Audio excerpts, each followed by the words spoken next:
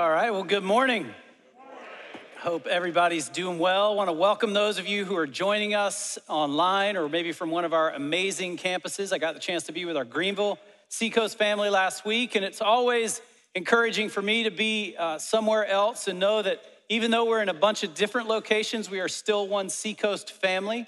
So if you would, show some love this morning to our tech and production teams. Make that possible.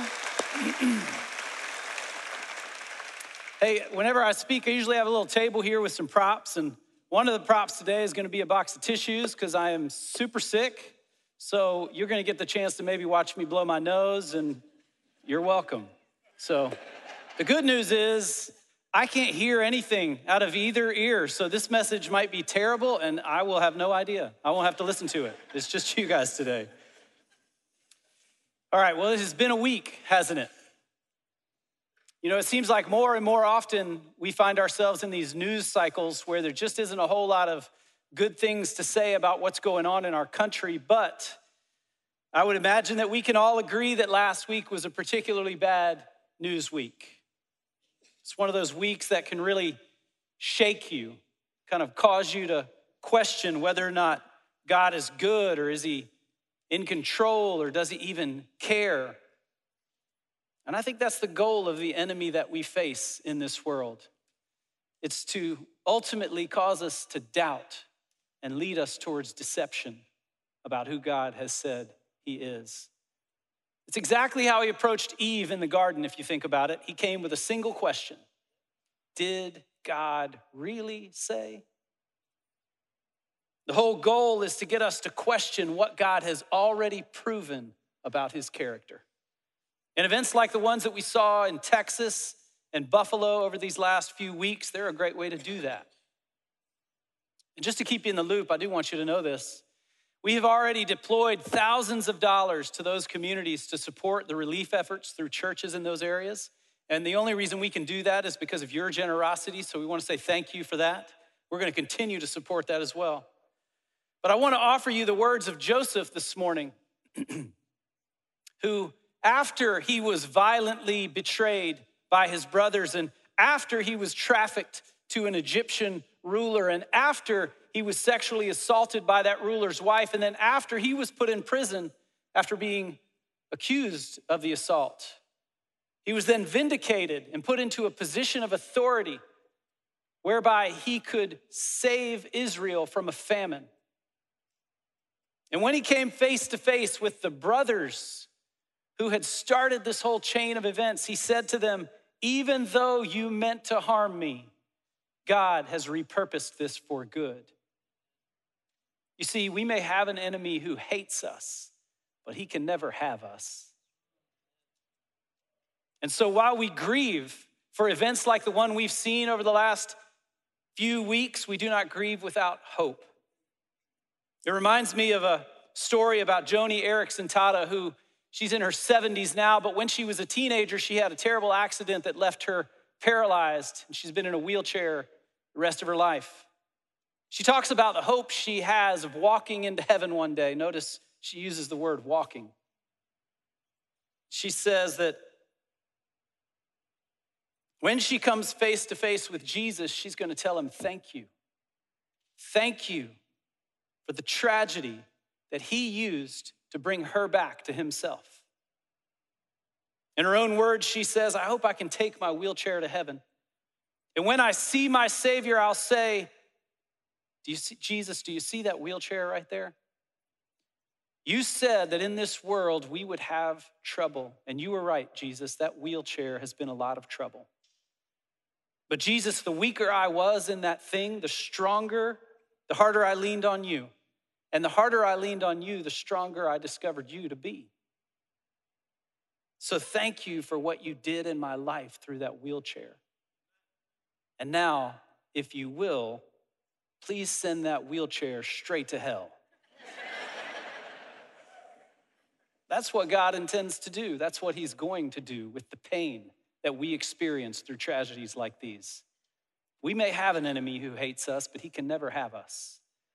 And while we grieve, we do not grieve as those who have no hope. So here's what I want to do. I want to take a minute, pray for the communities of Uvalde and Buffalo, and I also want to ask you if you're comfortable here and at all of our campuses, if you're an educator, would you mind standing? We want to pray for you too.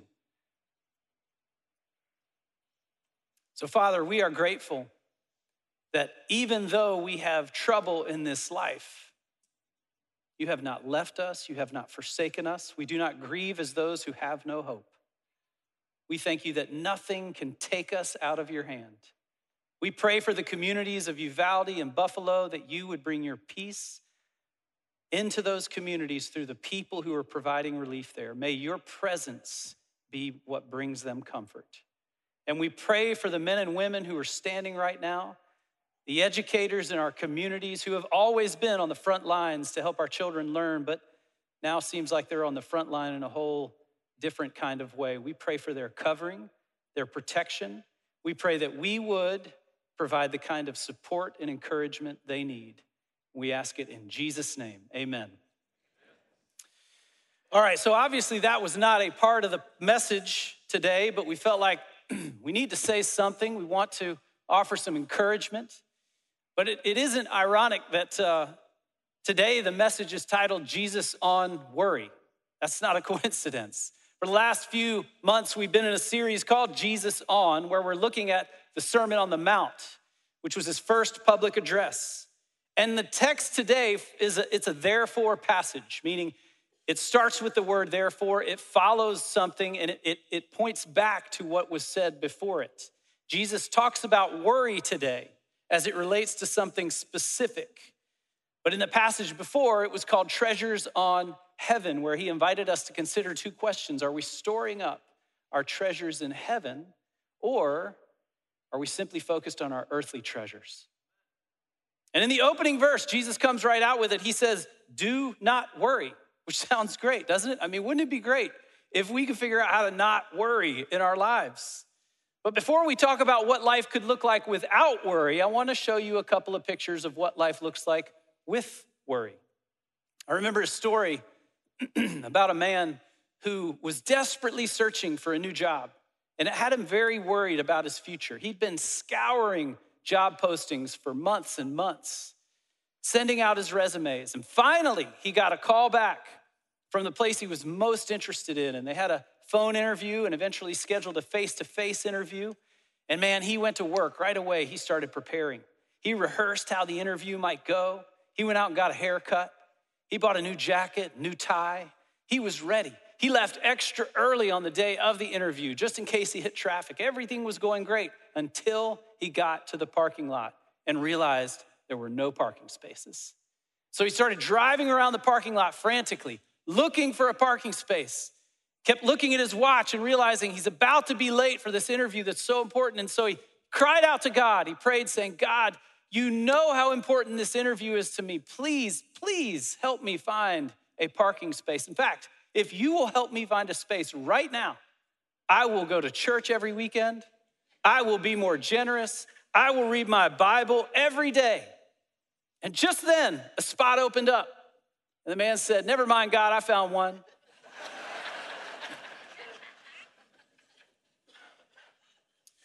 Actually, the picture of worry that has been more permanently imprinted on my mind is one that happened when our kids were much younger. When Emma was about 4 and Matthew was about 8, we were at this family Halloween trunk or treat type event. And when Emma was younger, she was scared of most things. Like, we didn't do scary books, scary movies, not even Scooby-Doo. We didn't do it. She was just scared of most things. Like, even things that weren't scary, Emma was scared of. Do you remember this guy? Anybody? Cat in the Hat. Emma was terrified of him. We don't know why. But we would try to sell it to her like, oh, look, it's a cat, and he's wearing a hat. And she wanted nothing to do with him. And so here we are at this trunk or treat event. The kids are running around, having a blast, getting candy. And then she spots the Cat in the Hat. Someone dressed up like the Cat in the Hat, and the whole tone of the evening changed. She would not leave our side. She was glued to us, and her eyes were glued on the Cat in the Hat, so that just to make sure he wouldn't get too close. He was all she could see the rest of the night. Even when we took the family picture where we're all smiling at the camera, and Emma is looking at the Cat in the Hat. It's a great picture of worry, isn't it? It's kind of how worry gets its power in our lives. We hyper-focus on something until it's all we can see. So here's what we're gonna do today. We're gonna talk about worry using 3 questions. What is worry? Why do we worry? And how do we stop worrying? What is it? Why do we do it? How do we stop worrying? So let's look at the text together. This is Matthew chapter 6, Jesus speaking. He says, "Therefore, I tell you, do not worry about your life, what you will eat or drink, or about your body, what you will wear. Is not life more than food and the body more than clothes? Look at the birds of the air. They do not reap or store away in barns, yet your heavenly Father feeds them. Are you not much more valuable than they? Can any one of you, by worrying, add a single hour to your life? And why do you worry about clothes? See how the flowers of the field grow?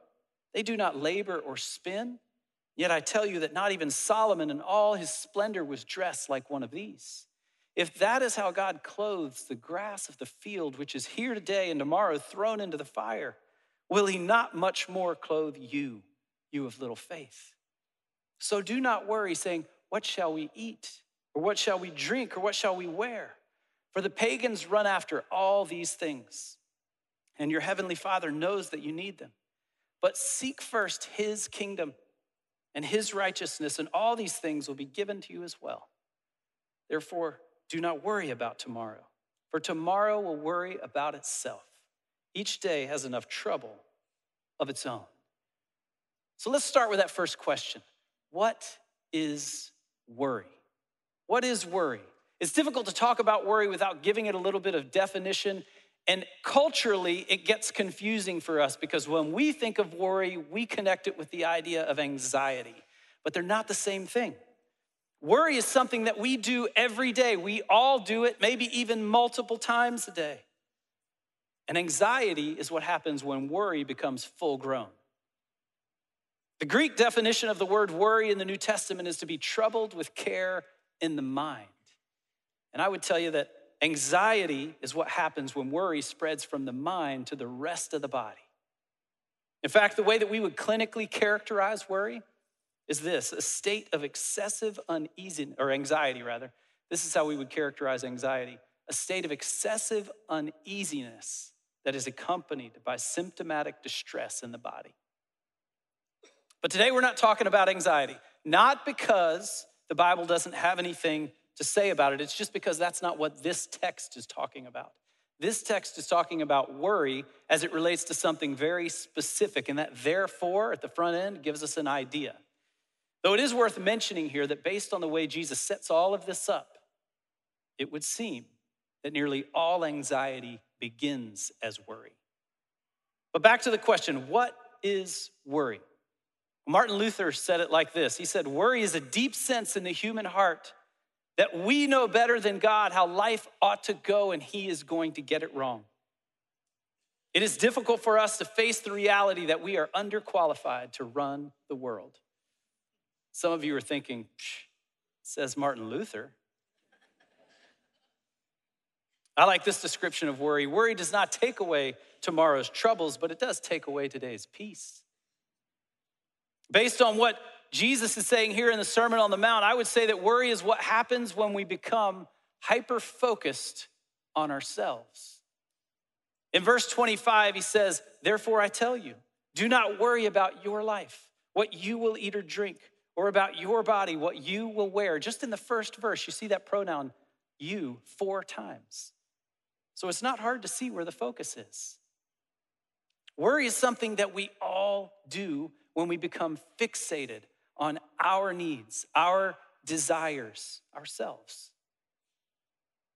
Because we fixate on those needs and desires, because we get so hyper-focused on ourselves, we often become, at that point, hypercritical of ourselves. How many of you would say that you can be your own worst enemy sometimes? Anybody? Yeah, we do that. Even if you didn't admit it, you probably do it.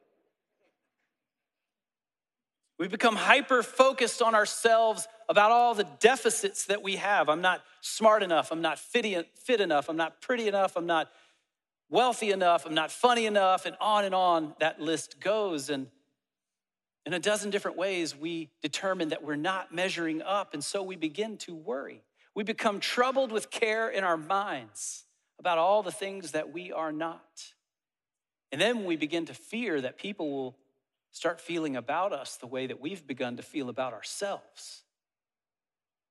This is one reason why we so often encourage you to join the dream team here at Seacoast. It's not for us, it's for you. Because when we serve the needs of others, we take our focus off of ourselves for just a moment. Just ask anyone who serves on the dream team regularly at Seacoast, or anyone who has served on a short-term mission trip with us, and they will tell you about the blessing they've received from putting the focus on others. It can be a healthy interruption of an unhealthy pattern in our lives. It's healthy for our attention to be on others at times instead of always on ourselves. It can be a very freeing way to live. So that'll do for a definition of worry. But why do we worry? Why do we worry? Where does it come from? What's the root of worry? Well, Jesus is going to use this part of the Sermon on the Mount to lead us towards an answer. Have you ever wondered why in this passage Jesus is making a big deal about food and clothing? Ever wondered that? I mean, as basic essential needs go, these don't seem like too much to ask, right? I mean, how many of you would say here in Mount Pleasant and at our campuses and online in the chat, how many of you would say you're thankful that you're going to have something to eat today? Yeah? Anybody? And how many of you would say that you are thankful that your neighbor is wearing some clothes? Yeah? Anybody? There are not nearly enough hands up in here. In fact, if you didn't raise your hand to that, I'm giving your neighbor permission to just get up and go find another seat. The reason Jesus is talking about food and clothing here is because he knows how to be culturally relevant. You see, here in first century Israel, we see a moment where people were very concerned about food security and their status in society. Remember, they lived in the desert where only so much food could be grown, and that made people worry about their security, where their next meal might come from.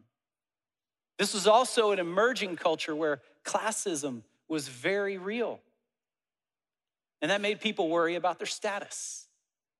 You see, at this time, most of the clothing was still made in the home. Even if they bought the fabric outside the home, they made the clothing in the home, where it was given distinctive characteristics to represent your family or your faith or your tribe or your profession. How many of you remember Joseph in the Old Testament? He had a coat of what? Many colors, right? In Hebrew, that translates as a coat of long sleeves. And the reason that's important is because at that time, it was an indication that you didn't do manual labor. It meant you were too important for that kind of work. In this culture, the right kind of clothes could open doors for you just as easily as the wrong ones could close them. Not too different from the world we live in, is it? What Jesus is saying in this passage is that if you hyper-focus on things like status and security in your life, then you will have to accept the worry that comes with that. Like so many generations before them, they were putting their trust in the wrong things. And when those things were threatened, they were overwhelmed with worry and fear. It was a repeating pattern we see all the way back in the Old Testament. Jeremiah was a prophet for the nation of Israel, and he warned the people about turning away from God as the true well of living water and digging their own wells. Speaking for God, he wrote, "My people have committed two sins. They have forsaken me, the spring of living water, and they have dug their own cisterns, broken cisterns that cannot hold water." Then he went on to say, "But blessed is the one who trusts in the Lord, whose confidence is in him. They will be like a tree planted by the water that sends out its roots by the stream. It does not fear when heat comes. Its leaves are always green. It has no worries in a year of drought and never fails to bear fruit." And King Solomon, who was regarded as one of the wisest men of all time, he understood this. He said, "Whoever trusts in his riches will fall, but the righteous will flourish like a green leaf." And then finally, Isaiah just settles it for us. He says, you will keep in perfect peace all who trust in you, all those whose thoughts are fixed on you. You know, you read these verses and you can see pretty quickly that there have always been plenty of things to put your confidence in, plenty of things to trust in and worship. But are they the right things? If you ever saw the movie Chariots of Fire, then you might be familiar with the names Eric Liddell and Harold Abrams. This is a true story, two men who ran for Great Britain in the 1924 Olympic Games. And Eric Liddell was a devoted Christian. Harold Abrams was Jewish, even though he admittedly struggled with his faith. And Abrams was certainly the more accomplished athlete of the two of them, but he had this inward battle with the sport that had given him so much. And in an interview one time, he described this tension by saying, when they asked him, why do you run? He said, I don't do it because I love it. I'm more of an addict. I've never known contentment from my running. I'm 24 and I don't even know what I'm chasing. At the start of every race, I raise my eyes and look down that 4-foot wide corridor, and I have only 10 seconds to justify my whole existence. But will I? You see, he was trusting in the wrong things. His security and significance were in the wrong things, and it created this unyielding battle of worry within him. David Foster Wallace was an American writer who always struggled to believe in God, and yet he seemed to understand this. He said it this way, everybody worships. The only choice we get is what we worship. And the compelling reason for choosing the right God to worship is this. If you choose the wrong one, it will eat you alive. If you worship money and things, if they are where you tap real meaning in life, then you will never have enough. Worship your own body and beauty and sexuality, and you will never feel fit enough, pretty enough, or sexually satisfied. And when time and age start showing, you'll die 1,000,000 deaths before you depart. Worship power, and you will end up feeling weak as you compare your strength to others. Worship your intellect, and you will always feel insecure that you don't know enough. Sadly, he worshiped many of these wrong gods. And 2 years after writing this, he took his own life. But he was so right. He was right on. When we put our trust in things that can be lost, we can't help but be worried when those things are threatened. Worship anything other than the God who made you, and you will always struggle. You will always be worried about the absence of joy in your life. Maybe not immediately, but inevitably. And that's because the battle for joy in our lives is really just the battle to see the reason for the hope that we have. So if our joy is failing, we've got to stop and ask ourselves, what are we looking at? Because if you're focused on yourself, on your comfort, on your wealth, on your career, on your relationships, then your heart will always struggle to be at peace. The only way for your heart to be truly at peace is to worship the heart maker. And some people don't like how God has set himself up to be the only answer to this problem in our lives. But imagine the alternative. Imagine how cruel God would have to be to allow our joy and security to be tethered to things that can be so easily lost. Just ask anyone. Ask anyone who's ever lost a relationship they weren't ready to lose. Ask anyone who's ever lost a career they weren't ready to lose. Ask anyone who's ever lost their health. But in his kindness, God designed the human heart to be at rest only in him, to find rest in the only thing we cannot lose. And the reason we cannot lose him has nothing to do with us. It's because he refuses to let us go. You know, I don't know if it would surprise you, but the most common command in all of Scripture, the one that you see more than any other time, is God saying to us, do not fear. Do not fear. Do not worry. And the most prevalent promise is the antidote to that fear and worry. I am with you. That's not a coincidence. So If the root of worry is that we have begun to trust in the wrong things, then how do we stop worrying? Well, the obvious answer is we've got to learn to trust in the right things. But before we answer that question, we need to ask ourselves this one: what are we worrying about? Because if you can figure that out, you might be able to figure out what's taken priority in your life. For the audience that Jesus was speaking to, it was material concerns. Food so that they wouldn't have to depend on anyone else, and clothing so they could improve their status in the community. There were two problems with this. First of all, there was no measure of security or status that would ever be enough. It was just as true for them then as it is for us now. And the second problem is that this consuming desire to have security and status, it choked out their opportunity to be generous. All they could see was themselves. They couldn't see the people around them and the opportunity they had to be generous and help one another.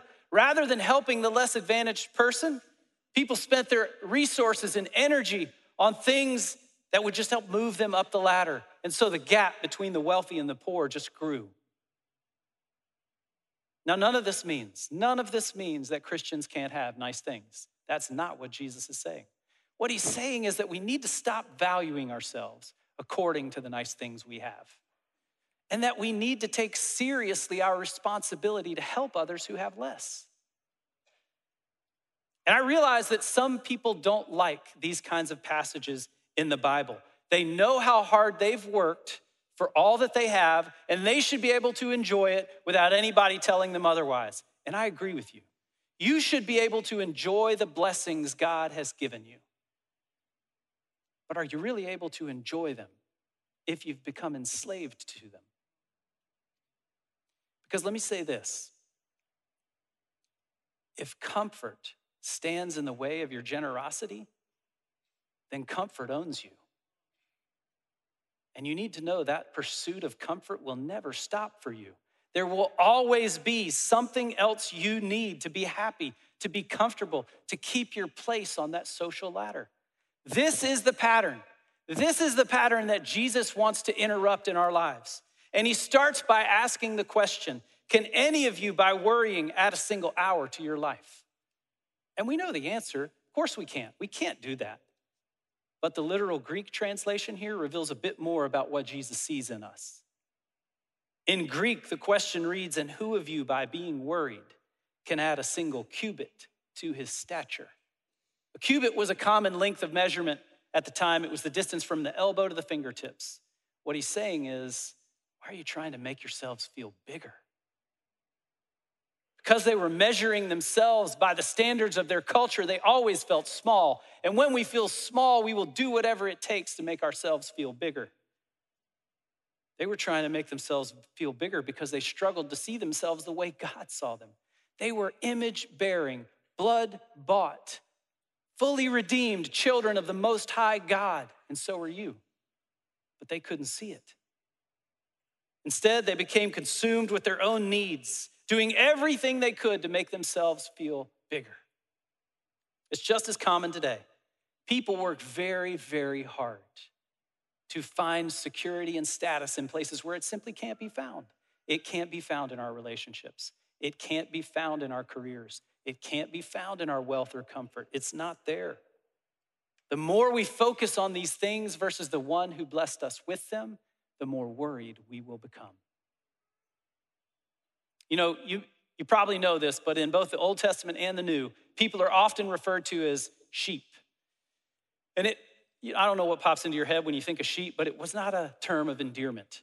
It was a very accurate description of humanity, but not a complimentary one.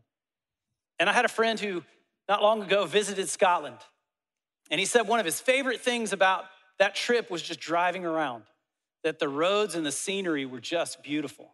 But he also told me about this road sign that you sometimes see in Scotland that warns drivers to beware of falling sheep. Sheep that would just fall from the cliffs above to the road below. Sounds like a deranged video game, doesn't it? But the reason that these sheep would fall from the cliffs above is they were just doing what sheep do. I don't know if you ever watch sheep, but for several hours a day, they just graze. They walk over here and they eat something. And then they walk over here and they eat something else. They never really look up to see where they're going. They just walk around consuming and eating. It's what makes the shepherd's job so tough, because sheep are notorious for getting themselves lost, getting into dangerous situations. And you got to hear me on this. Please hear this. The reason for this is because sheep go wherever their appetites lead them. As these sheep walked around consuming, they sometimes wandered right off the cliffs. It was their incessant desire to consume for their own benefit that ultimately led to their destruction. Sounds eerily familiar to the culture we live in today, doesn't it? Our appetites often destroy us. But just imagine for a minute if there was one sheep who not only grazed for himself, but also looked out for his sheep buddies. And when he saw one of them getting close to the cliff, he said, hey, Frank, which is a common sheep name. I don't know if you know. You're getting kind of close to that cliff. Why don't you come over here and you can have some of what I've found? You know, Paul understood this. He said, look not only to your own interests, but look also to the interests of others. Another version says it like this: don't be obsessed with getting your own advantage. Forget yourselves long enough to lend a helping hand. And then he went on to say, think about it the way that Jesus did, who, though he was God, gave up his divine privileges and died a criminal's death on a cross. You see, generosity is not a good idea for your life. It's not. Generosity is something you need in your life. Because without it, your life will begin to orbit around your own comfort. You will put all of your time and energy and resources into building your life around what makes you comfortable. And in doing so, you'll put yourself into an exhausting cycle of chasing something that can never truly satisfy you. And you'll find yourself very worried whenever that's threatened. So generosity is it's just not a good idea. It's something that we all need in our lives. It's one reason that we feel so confident saying this: each of us should practice radical generosity in our lives. Sometimes we call this a tithing challenge. For 6 months, give away 10% of your income to the church. That's what tithing is, according to Malachi. And at the end of 6 months, if things aren't better for you, you tell us. We will give it all back to you. We have no problem doing that, because it's not about us. It's about you. It's not about the money. It's about the heart. That doesn't mean that you'll necessarily have more money at the end of those 6 months, though it very well could, and some would attest to that. But it does mean that you will be less worried about the money you do have. I had one person respond very negatively to this, pointing out that nowhere in the New Testament does it ever talk about tithing, that tithing is an Old Testament idea and therefore he didn't have to follow it. And I tried to very gently point out that while they were right, they were also very wrong. And they bristled up quickly and he said, what are you talking about? I said, well, often the way that we respond to this idea kind of reveals what's going on inside of us. But I played the game. I said, you're right. New Testament really doesn't talk about tithing. But in Acts chapter 2, it says the people of God held all their property in common until no one had any needs. And in Luke 19, Zacchaeus was so grateful for the grace God had shown him that he pledged to give up to half his possessions to the poor. And in Luke 21, a poor widow gave 2 mites, which Jesus said represented the bulk of her estate. And in Matthew 26, a woman broke an alabaster jar of perfume over Jesus' feet to anoint him before he died. This would have been a family heirloom worth immeasurable value. And in Acts chapter 5, people sold large pieces of land to support gospel expansion. So if we want to talk about what the New Testament says about generosity, then we're talking about a group of people who took it to the next level. They gave away up to 50% of what they had. The person looked at me and said, "So how much is the tithe again?" Jesus starts to consolidate all these verses in verse 31. He says, so do not worry, saying, what shall we eat? Or what shall we drink? Or what shall we wear? For the pagans run after all these things, and your heavenly Father knows that you need them. But seek first his kingdom and his righteousness, and all these things will be given to you as well. We call these moments in Scripture divine inversions because they make no sense. They invert our cultural understanding. You see, the way to experience peace with money and material possessions is not to possess more and more of them. It's to learn to live open-handedly enough with them that they no longer possess you. And in these final verses, Jesus highlights a group of people who were constantly worried about their money and their material possessions, inviting us to consider, are their lives better for it? Has their strategy of self-orientation worked? But what if we tried things his way?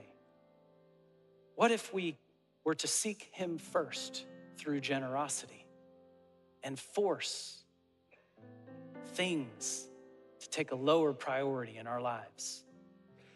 If we will do that, he promises that these things will be given or added to us as well. The Greek word here is prostithemi, from which we get our English word prosthesis, meaning an addition that creates benefit. What Jesus is saying here is that if you will seek me first, if you will trust in me more than you trust in your wealth, more than you trust in your comfort or your status or security, whatever else it might be, then you will find yourself. You will find that all of these things will be added to you in such a way that they can become a blessing you can enjoy rather than a burden you have to protect. So let's pray.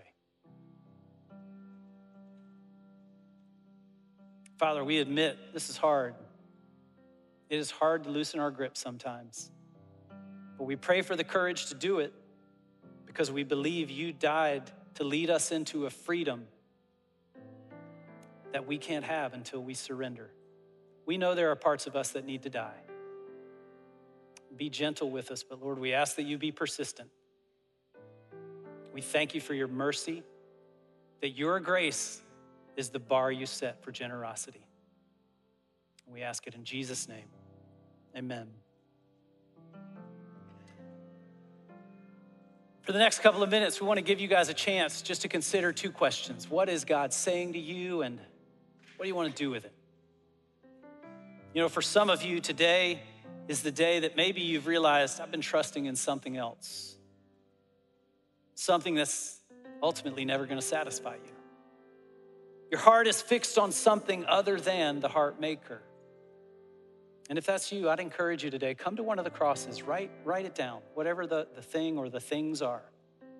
Pin it to the cross as your way of saying, God, I've trusted in these things, but I'm going to trust in you from now on. For some of you, maybe today is the day that God has gotten your attention on what generosity looks like. The picture of grace and generosity that he has shown us has become so overwhelming that the only appropriate response seems to be generosity towards others. Again, this is not for us. God will take care of his church. This is for you. But if that's you, I'd encourage you to take that step. Commit to a pattern of generosity in your life, of loosening your grip. And if you're not quite sure how that looks, then maybe come today and light a candle.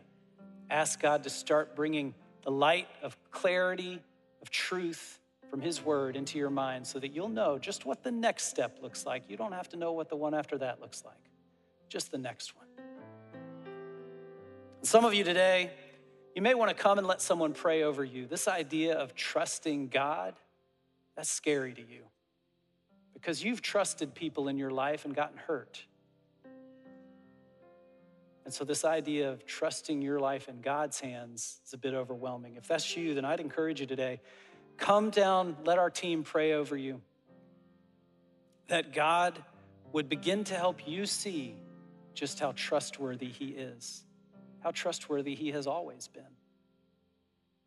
Then we invite you to, as a part of response, to come and take communion, to celebrate the sacrifice that Jesus made to set us right with God, to free us from sin. You don't have to be a member of Seacoast, just a member of the body of Christ. Then finally, we're going to stand and continue and worship together, celebrate the God who says to each one of us, do not fear, for I am with you. So let's respond together.